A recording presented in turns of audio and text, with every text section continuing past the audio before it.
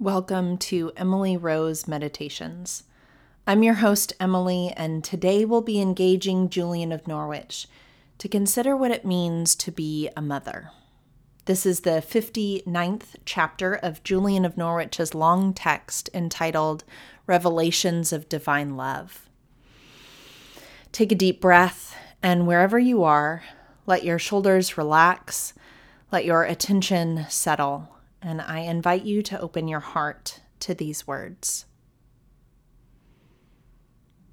And we have all this blessedness through mercy and grace, a kind of blessedness which we might never have known if the quality of goodness, which is God, had not been opposed.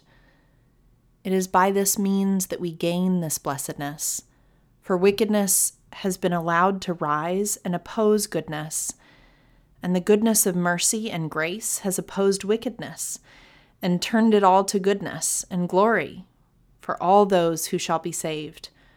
For it is the nature of God to do good for evil. Thus, Jesus Christ, who does good for evil, is our true mother.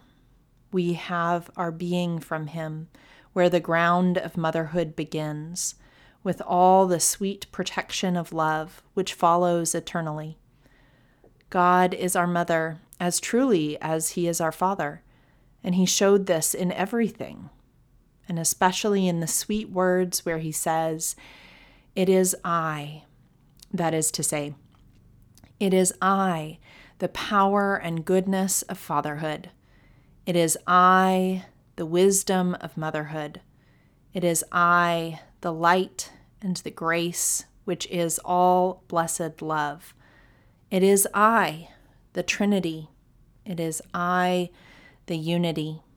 I am the sovereign goodness of all manner of things.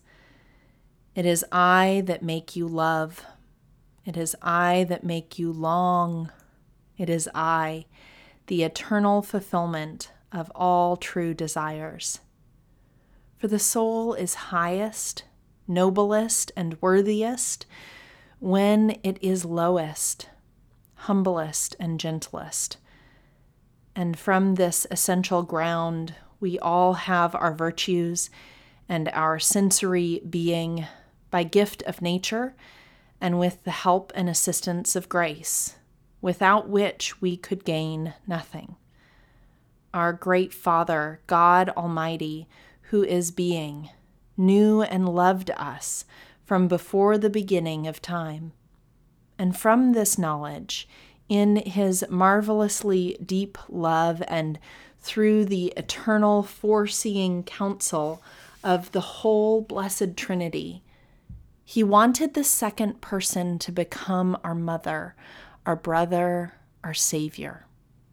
From this it follows that God is our mother as truly as God is our Father.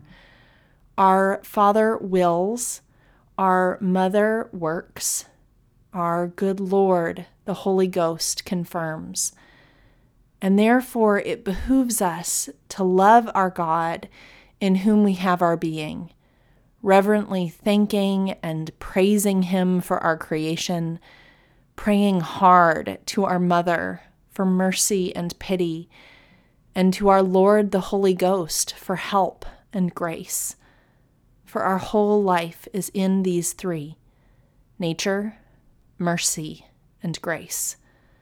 From them we have humility, gentleness, patience, and pity, and hatred of sin and wickedness. For it is a natural attribute of virtues to hate sin and wickedness. And so Jesus is our true mother by nature, at our first creation, and he is our true mother in grace by taking on our created nature. All the fair work and all the sweet, kind service of beloved motherhood is made proper to the second person. For in him this godly will is kept safe and whole everlastingly, both in nature and in grace, out of his very own goodness.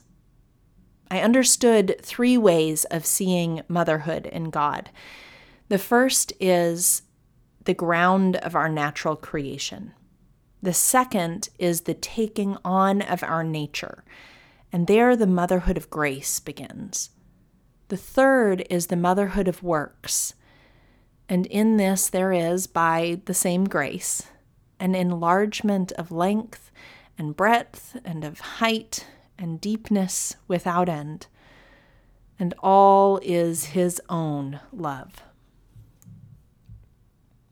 Jesus, through Julian's words, shows us how a mother ought to be, whether these traits were ones we experienced or not.